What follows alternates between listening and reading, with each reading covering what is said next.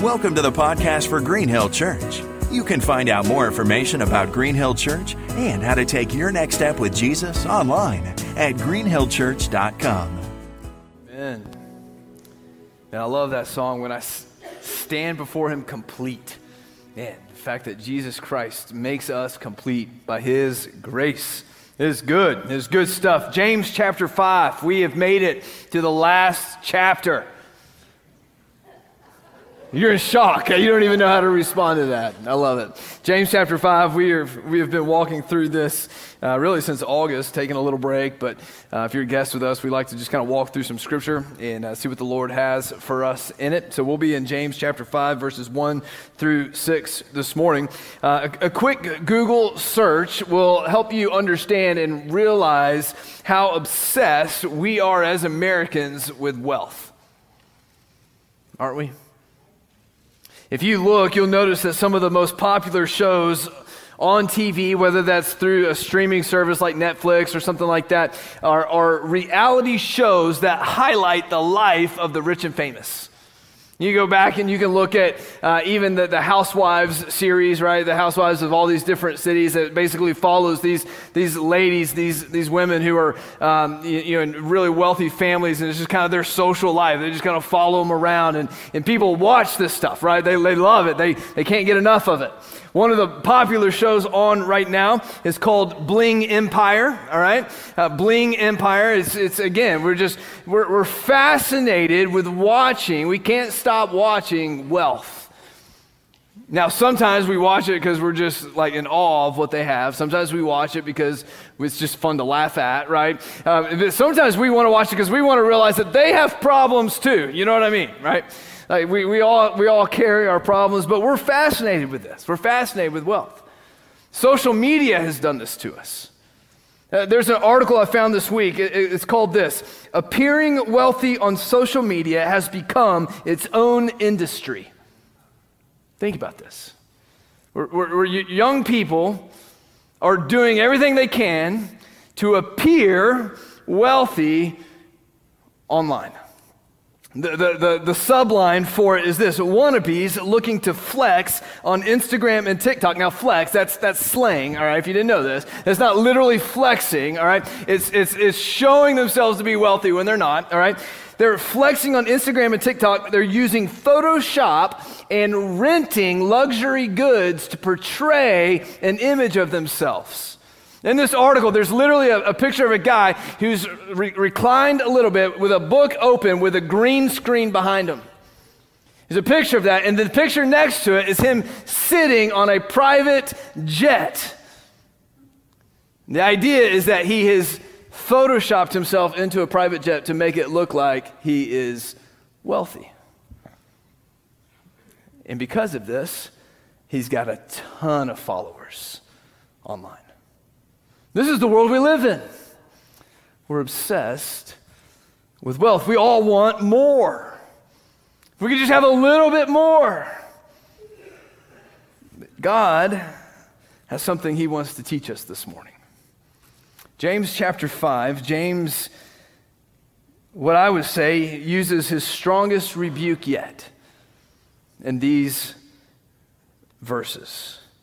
In fact, I read these verses to someone, two people this week, and both of them, their response was, "That's in James?"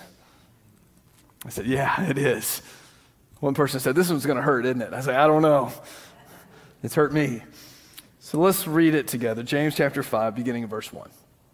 It says this: "Come now, you rich, weep and howl for the miseries that are coming upon you.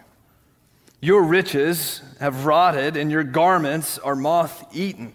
Your gold and your silver have corroded, and their corrosion will be evidence against you and will eat your flesh like fire." That's the part that they were like, "That's in James?"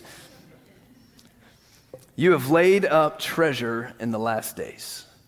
Behold, the wages of the laborers who mowed your fields, which you kept back by fraud, are crying out against you.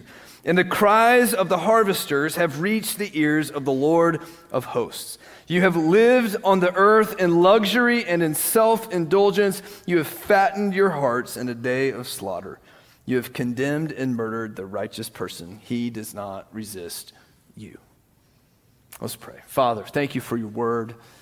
Lord, I pray that you would teach us in it and through it. Have your way. In Jesus' name, amen. You know, this text, it doesn't offer a lot of hope, does it? It's just straight, I mean, like fire and brimstone, like lightning bolts coming down kind of judgment here, right?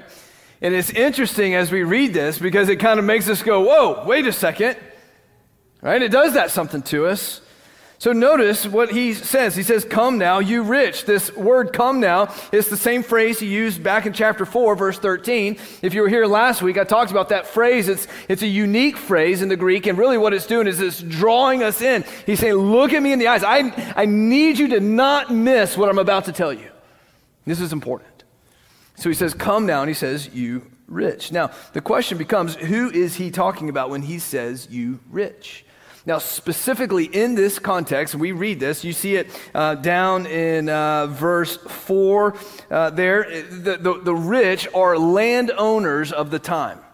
Okay, and we clearly see that they're oppressing the people that work for them. So these are the uber wealthy people. There are a few people who owned all the land, and everyone who worked for them was really subject to whatever it is that they wanted because it was their world essentially. And so the uber wealthy of this time is really what he's addressing. And what he's actually talking about, and this is important because we notice this at the very end, you have condemned and murdered the righteous person. What James is doing here, the scholars would agree that this shift of focus is he's still talking to the Christian church, but he's addressing the unbeliever that is the wealthy here. And what he's doing is he's pulling it out and he's saying, those of you who are wealthy, who have no care, no concern for the things of God, who have rejected God and living for yourselves, you need to understand that judgment is coming for you. Notice what he says. You rich, right? He's got a point that he wants to make. He says, weep and howl for the miseries that are coming upon you. This is judgment language. This is language that's really we only see in the Old Testament when the prophet is speaking condemnation from God upon a wicked, rebellious nation. In fact, if you look over in Isaiah chapter 13, verse 6, that word wail, it says, wail, for the day of the Lord is near. In other words, the day of judgment is coming. As destruction from the Almighty, it will come. This is the language in the Old Testament that James is borrowing here. He's kind of putting on that prophetic hat, that voice to say, judgment is coming for you. You need to be aware of this. You need to be woken up to this reality. And so James speaks this. We see this in several places throughout this text, and we'll see it again next week as we look verses 7 through the following. But it's interesting, right? James is speaking about the unbeliever, but he's telling the believer. And I find this interesting for several reasons. One, as I've studied this and looked at this, really the whole book of James is starting to come alive a little bit more for me. If you go back to chapter 1, right, so James is talking, and he's talking to the ones who are oppressed by the wealthy landowners, right? These are the Christians. If you go back to chapter 1, verse 2, and we started this whole thing, what did James say? Do you remember? Count it all, what? Joy when you face trials of many kind. Do you start to see the picture of chapter 5 of the context of what's happening for these believers? They are being oppressed. They are being taken advantage of by the wealthy. Talk about a trial.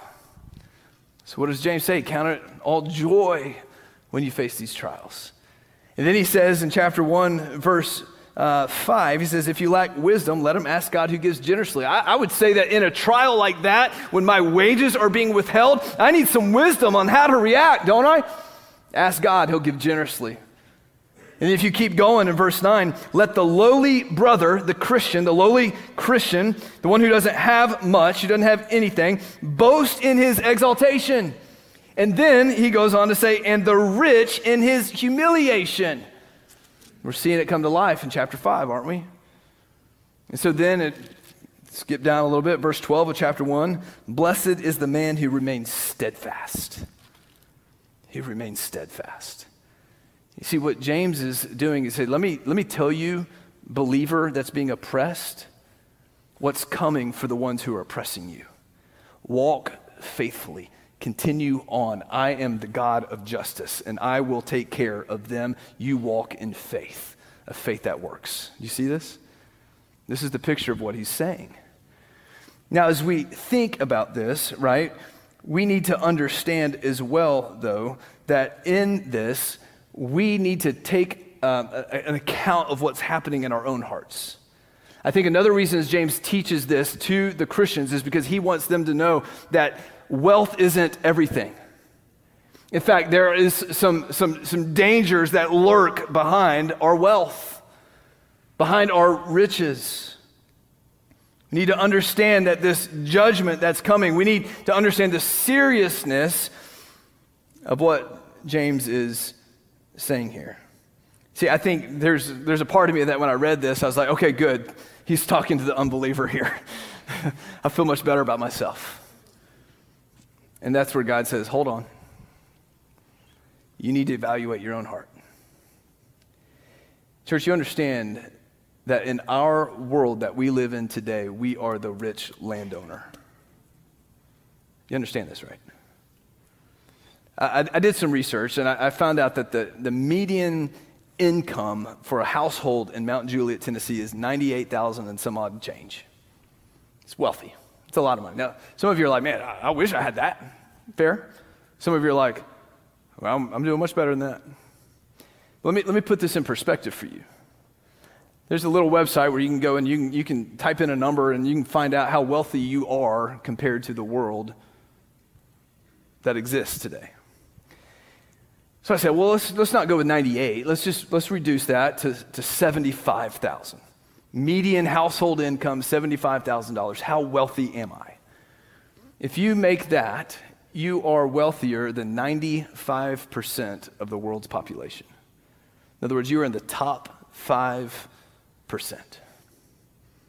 You understand that contextually across all people, we are a wealthy people. And I think what James wants us to understand, what God wants us to understand, is that what we do with our wealth matters. And how we live in light of the wealth that we have matters. Because it's a heart issue, isn't it? It's a heart issue. Arthur Simon, he's the founder of Bread for the World. It's an organization that is a Christian organization that is trying to fight for hunger, world hunger, and coming alongside governments and countries to help put an end to that. He wrote this. He said, "An affluent culture turns our hearts towards fleeting satisfactions and away from God." And he goes on and he says, "It is not that we have tried faith and found it wanting, but rather we have tried mammon or wealth and found it," listen, "addictive. And as a result, find following Jesus inconvenient." This is powerful. You see, we've tasted wealth. And let's just be honest, church. We understand this, right? It is addictive. There's a sense in which we just want a little bit more. And if we can't have more, we want to at least portray that we have more. We desire it. And in that, perhaps we have to reinterpret some things in Scripture to make us feel better about ourselves in it. Because Jesus has some very strong words to say about it. So I want us to walk through this. I want us to look at what it is that these wealthy landowners, who are unbelievers, right? Or at least they've turned against God and the things of God, what they're guilty of, and let's evaluate our own hearts and our own lives in it as well. So the first thing is this. They're guilty of this. They're guilty of hoarding wealth. They're guilty of hoarding wealth. Look at verse 2. He says, "Your riches have rotted. Your garments are moth-eaten. Your gold, your silver, they have corroded, and their corrosion will be evidence against you." So notice he says, you've got riches, you've got garments, you've got gold and silver. These are really the three categories of wealth in that time period. It was possessions, land, right? It was the clothes that you had, the nice clothes, and it was gold and silver. And so what James is doing, he's saying, you've got all of this. You have everything that you need. You have plenty. But he says that it is what? It has rotted. It is being eaten by moths. It has corroded. It's simply going to waste. They've collected it. They've brought it in. Their storehouses are full, and it wastes. And it's really interesting that the language in the Greek here, it's in the perfect tense. Now you're like, what is perfect tense? What does that matter? The perfect tense, right? It signifies a current state of condition. Which means when he says that your riches have rotted, your garments have been moth-eaten, your gold and silver have corroded, he's not saying it will happen. In other words, the clothes you're wearing, it's not they will be eaten by moths. He's saying they're in the current state of being eaten by moths. Your gold and silver, it's not that it will corrupt, it will decay, it's that it's in the current process of doing it. In other words, we walk around with all that we have thinking we've got all this, and yet it's just wasting away in the moment. And it's this picture of understanding that this life is temporary and all that we accumulate here on this earth is going to go away. The question becomes, what are we doing with it? Listen, we are a land of plenty. One of the fastest growing things that are being built all across America are self-storage units.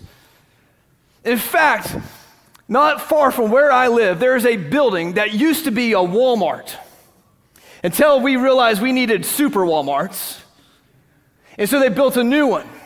Well, that Walmart became a Sears wholesale. Because, listen, we just need to buy stuff at cheap, right? Because we need more. You know what that building is now? It is now a self-storage unit to put all the stuff you bought from the two stores that were there previously. We love to accumulate. And what James is saying is you are guilty of hoarding this wealth. And notice what he says. He says that the gold and silver have corroded. You and I know that gold and silver don't corrode. You understand this, right? But the picture of what James is saying is it's the mirage. It's the very thing that we think will last forever is corroding. The thing that we hang our hat on, the wealth that we desire, it's corroding. It's going away.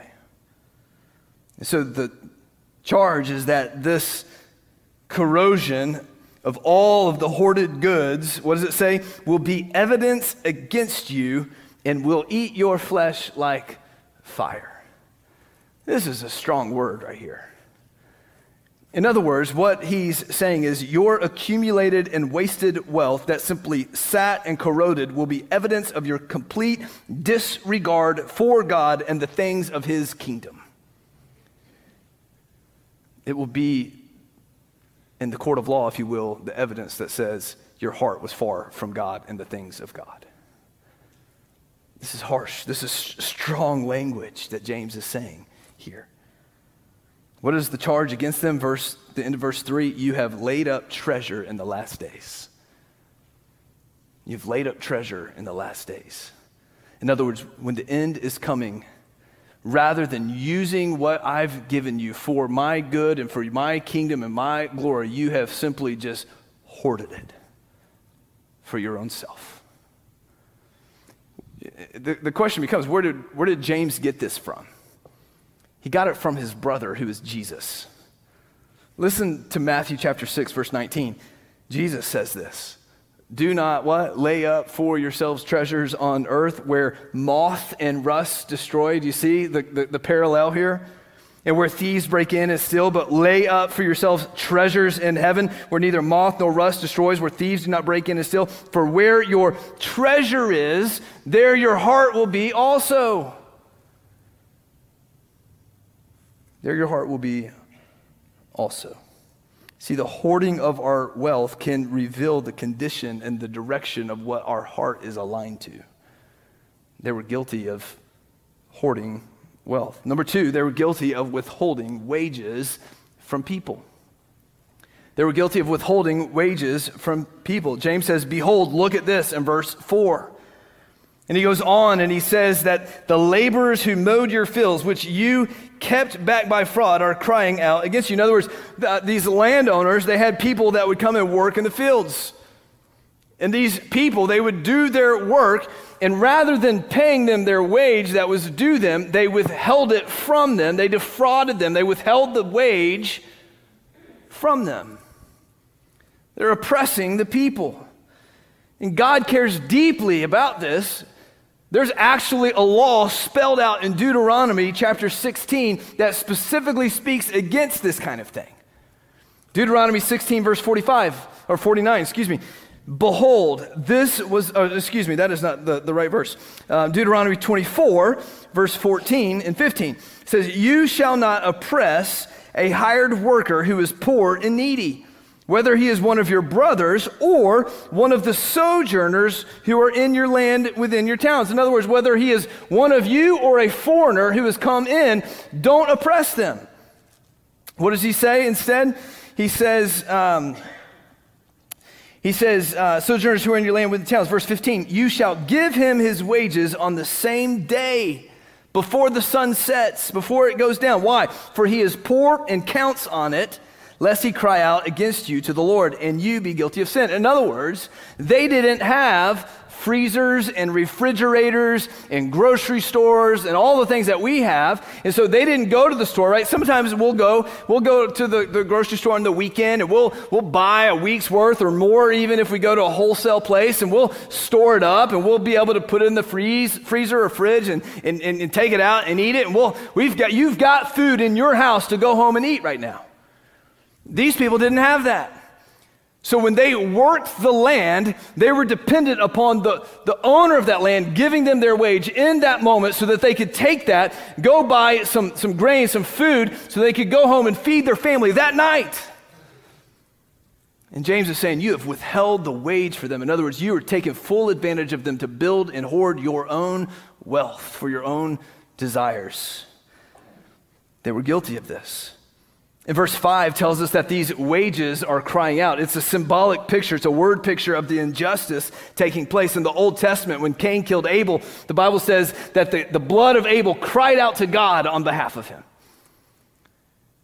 And so the wages that are being withheld, the injustice that's happening is crying out to God. And the very people who are being oppressed, the Christians, are crying out to God.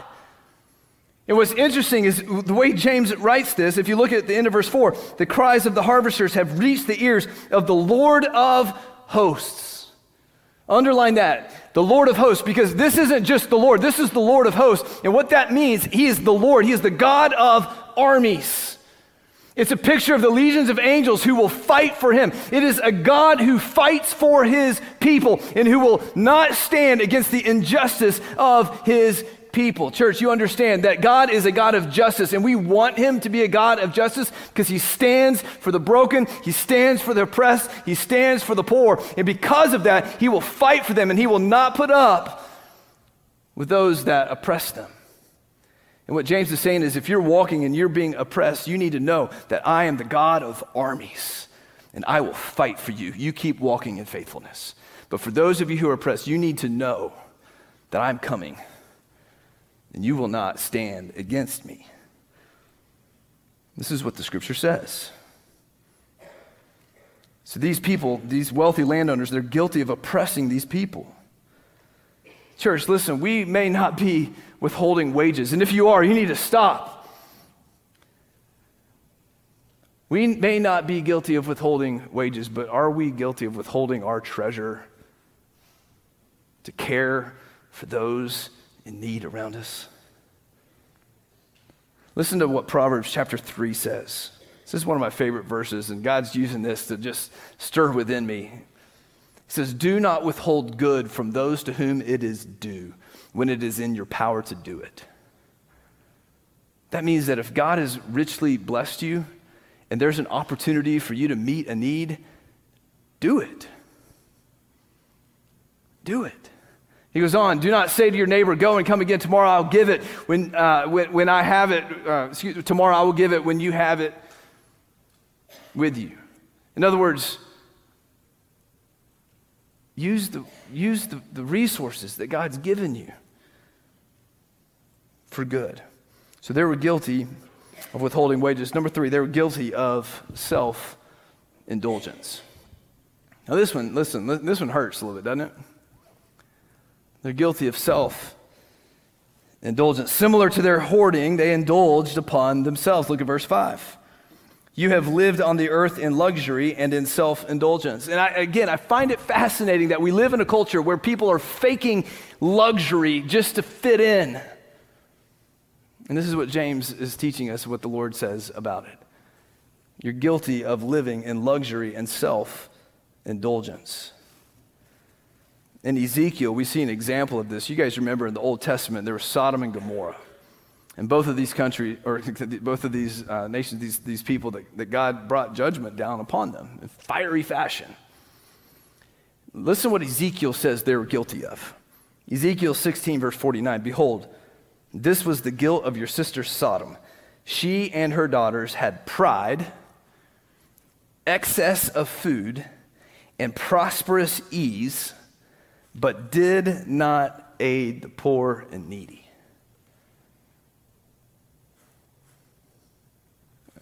Church, can we just be honest? We live in a land of excess food and prosperous ease. And let's just be honest, in that, a lot of pride.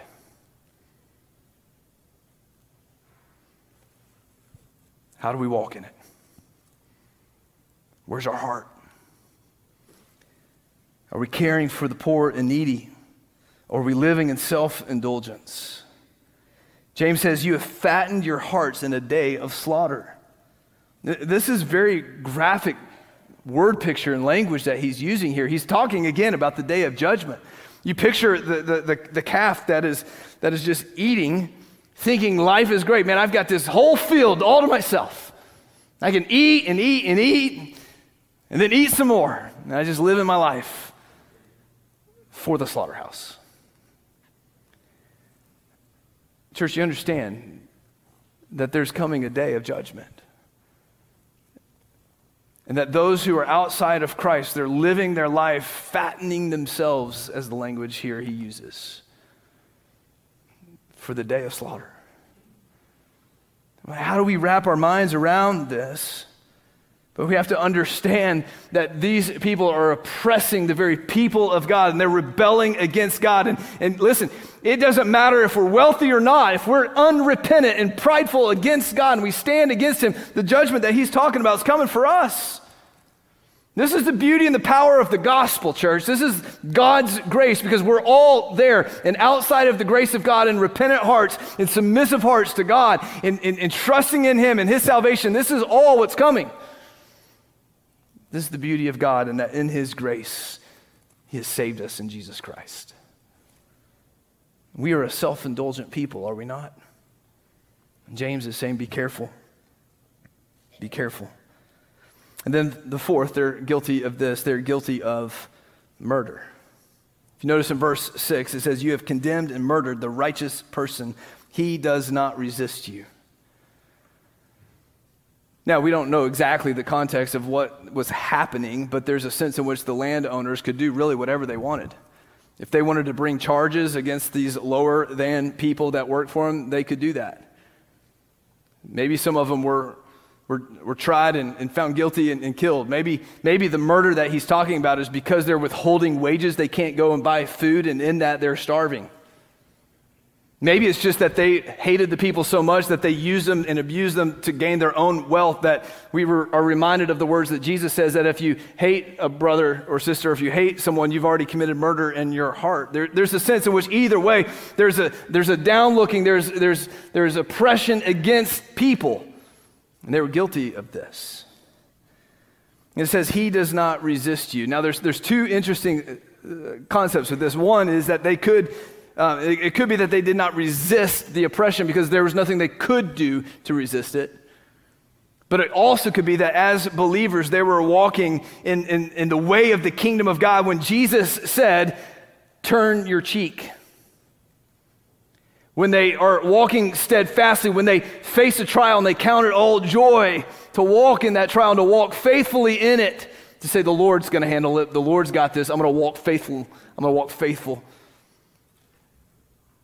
Either way, there's an oppression that's happening of the rich landowner against people. They did nothing to care and help the poor and the needy. Church, these are the four things that they were guilty of. What about us? You know, it's interesting. The guilt was not in having wealth. The guilt was the alignment of the heart with what they were doing with it. You understand this, right? Even in the Old Testament, some of the wealthiest people were Abraham and Job and some very faithful followers of God. Church, I'm not here to say that if you have wealth, you are bad or you are wrong. That is not it at all. Praise be to God that if he has blessed you and granted you great wealth, now use it for his kingdom. Align your hearts in submission to his will and his plan for his glory and care for those in need. This is what he's calling us to. We understand that there is an addiction within us that craves more, and in that we become independent because of our wealth. And in our independence, we detach ourselves from dependence upon God. Listen, there's a sense. I was having a conversation this week with somebody, and we're talking about the richness of faith in poor countries across the world. We as wealthy people lack richness in our faith because listen, church, let's just be honest. For the most part, you and I can wake up and live an entire day not dependent upon God. We have everything that we need to survive. But the person who wakes up and has nothing to survive understands what it means to walk by faith. They're rich in faith. And so in that, we have to work really hard to submit, to die to self and come under the lordship and submission of Jesus to say, and all that you've blessed me with, Lord, use it for your name and your glory. If we go back to the end of chapter 4, your plans, not my plans. This is what God's called us to. Church, I'm gonna wade into something here. I know I'm a year in and a couple of months as your pastor, so here I go, all right? I believe that God has given us the principle of the tithe because he understands the danger of the wealth of what it can do to our hearts. Now, if you're unfamiliar with what tithe is, it's essentially where we give the first tenth of what God has given us to him through the church. And we do that, and I think the reason that it's helpful for us is because if we can come under the principle and the commitment to say, God, everything that I have is yours, so I'm going to give a tenth of it. Thank you for letting me keep 90 of it. I'm going to give it to you. And the posture of my heart is first to give away, submit to his lordship, and trust him with the rest. I think this is why he gives it to us, because he understands the danger of what wealth can do to us. And church, let me just say, God's providence is so good in this. We didn't plan this at all. This Wednesday night, we are starting Financial Peace University. I didn't even realize when we planned starting this Wednesday that I was preaching that. It was already planned, but God saying, hey, let's preach on wealth. And then, because we're all messed up in our riches, in our treasure, in our finances, right? Let's just be honest. We need peace in our finances to walk faithfully. Let's put together a class and let's walk in this. And so my encouragement to you is, listen, one of the greatest causes of broken marriages is finances. When there's not peace, if you will, in our finances, it leads to brokenness in marriages and relationships. Our world and our culture is up to this in debt. And we're struggling in it. Listen, I get it. And there's no judgment here. There's simply, hey, we want to be a resource to come alongside and help you and your family and you walking through this. And so my encouragement to you is sign up for Financial Peace. There's a little cost involved. We're covering half the cost. If that's a hindrance to you, we will make sure that you get it. We've already had someone say, I want to sponsor 5 people to come to this class. So sign up for it. That's my billboard. But as we walk in this, we have to ask the question, where's our heart in this? Now, let me shift gears for a second. This is also what the Lord was teaching me as I was studying this week.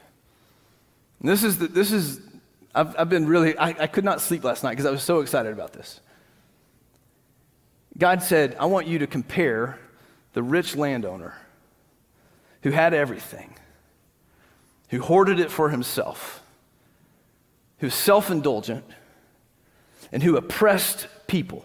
I want you to compare that person that I'm condemning with me. And all of a sudden, I start thinking about God, who is the owner of everything. You understand this, right? The one who speaks and it comes to life. The one who has storehouses ready to be poured out.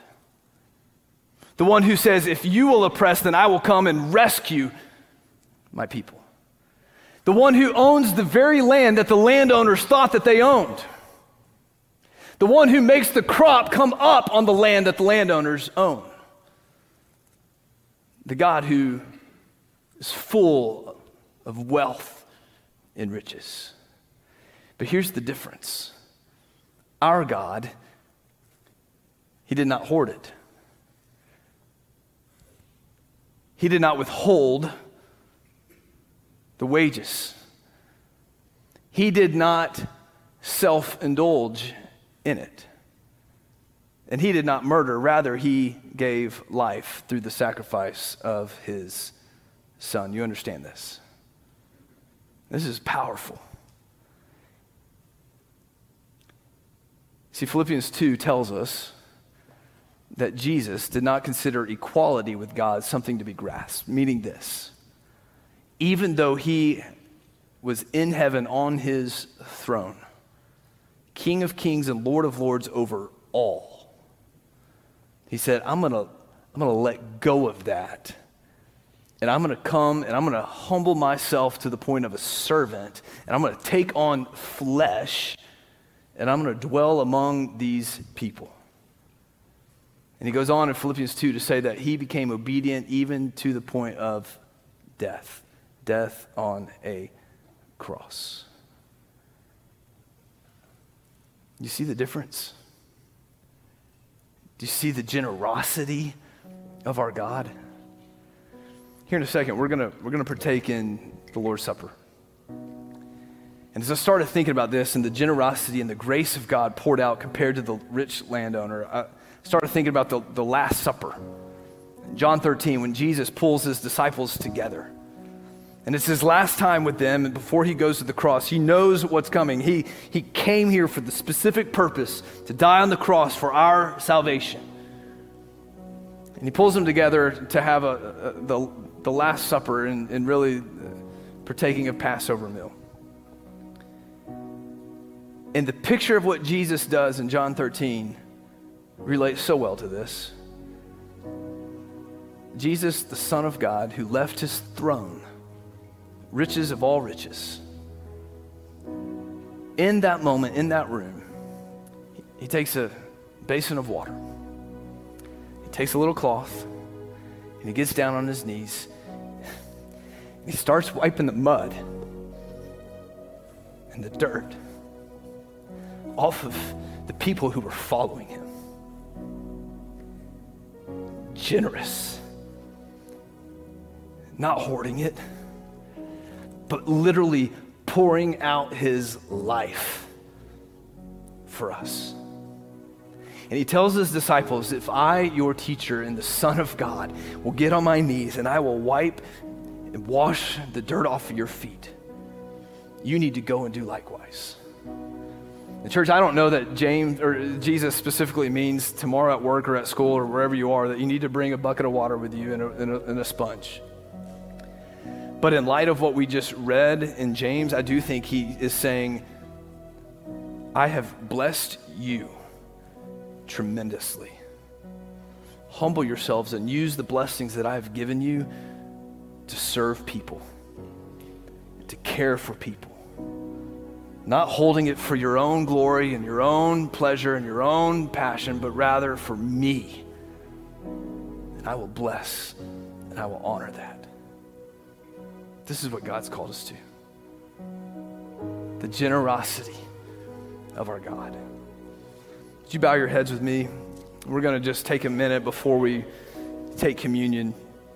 I think it's good that we don't just rush into that, but rather that we just sit for a second and just reflect. What's happening in your heart right now? What is the Spirit speaking to you? Are there some things that you just need to confess and that you need to repent? Maybe you don't have a relationship with Jesus, and it's now time for you to ask Jesus Christ to come into your life. You see, the judgment that James is talking about that's coming for the wealthy landowner is for anyone who does not repent. But God sent his judgment upon Jesus, so it doesn't have to come upon you. Would you turn and repent and ask Jesus to save you from your sin this morning?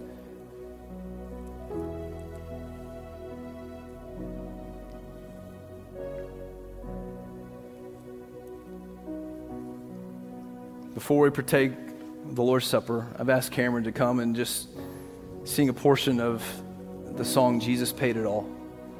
And I just want us to reflect. If you just need to sit there and listen and thank the Lord and confess, and you do that. If you want to sing out, you sing out. But let's just take a minute and reflect on what Jesus has done for us.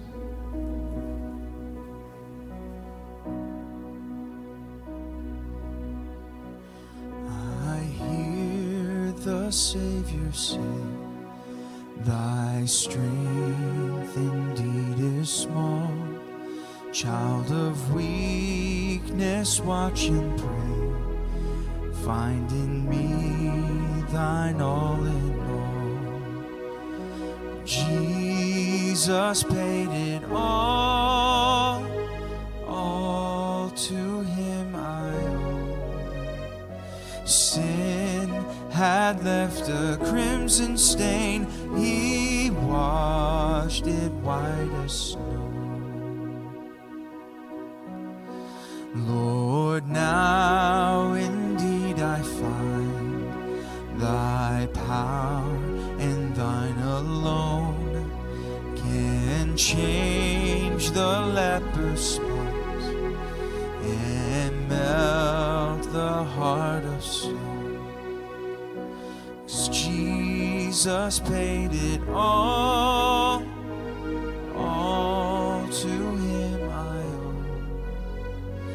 Sin had left a crimson stain, he washed it white as snow.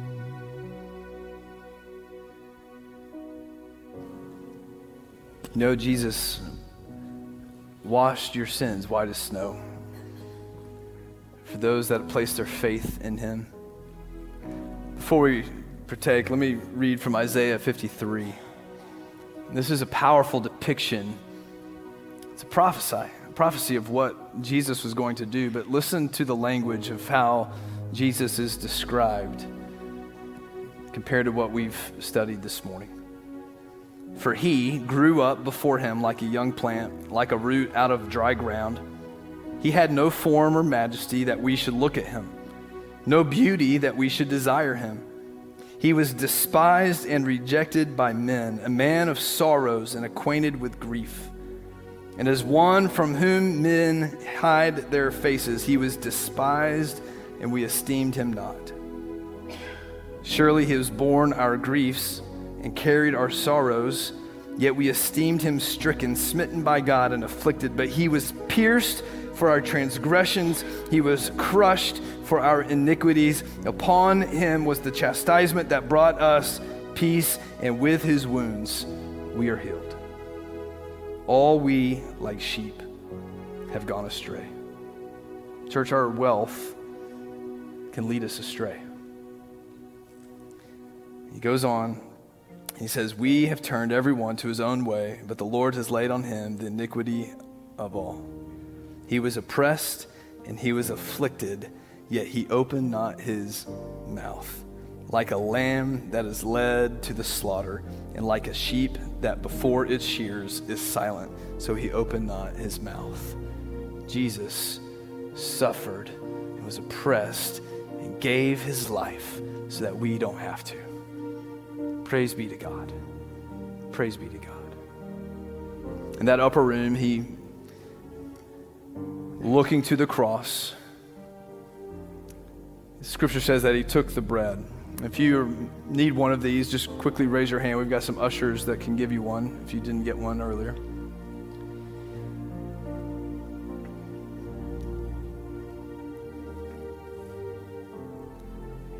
Jesus said that he took the bread, and he said that this bread is symbolic of his body that was going to be broken for us as a sacrifice. And he said, do this in remembrance of me.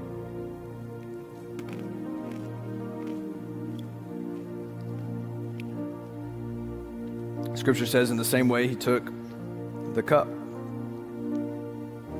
And he said, this cup is a symbolic picture of my blood that will be shed for you.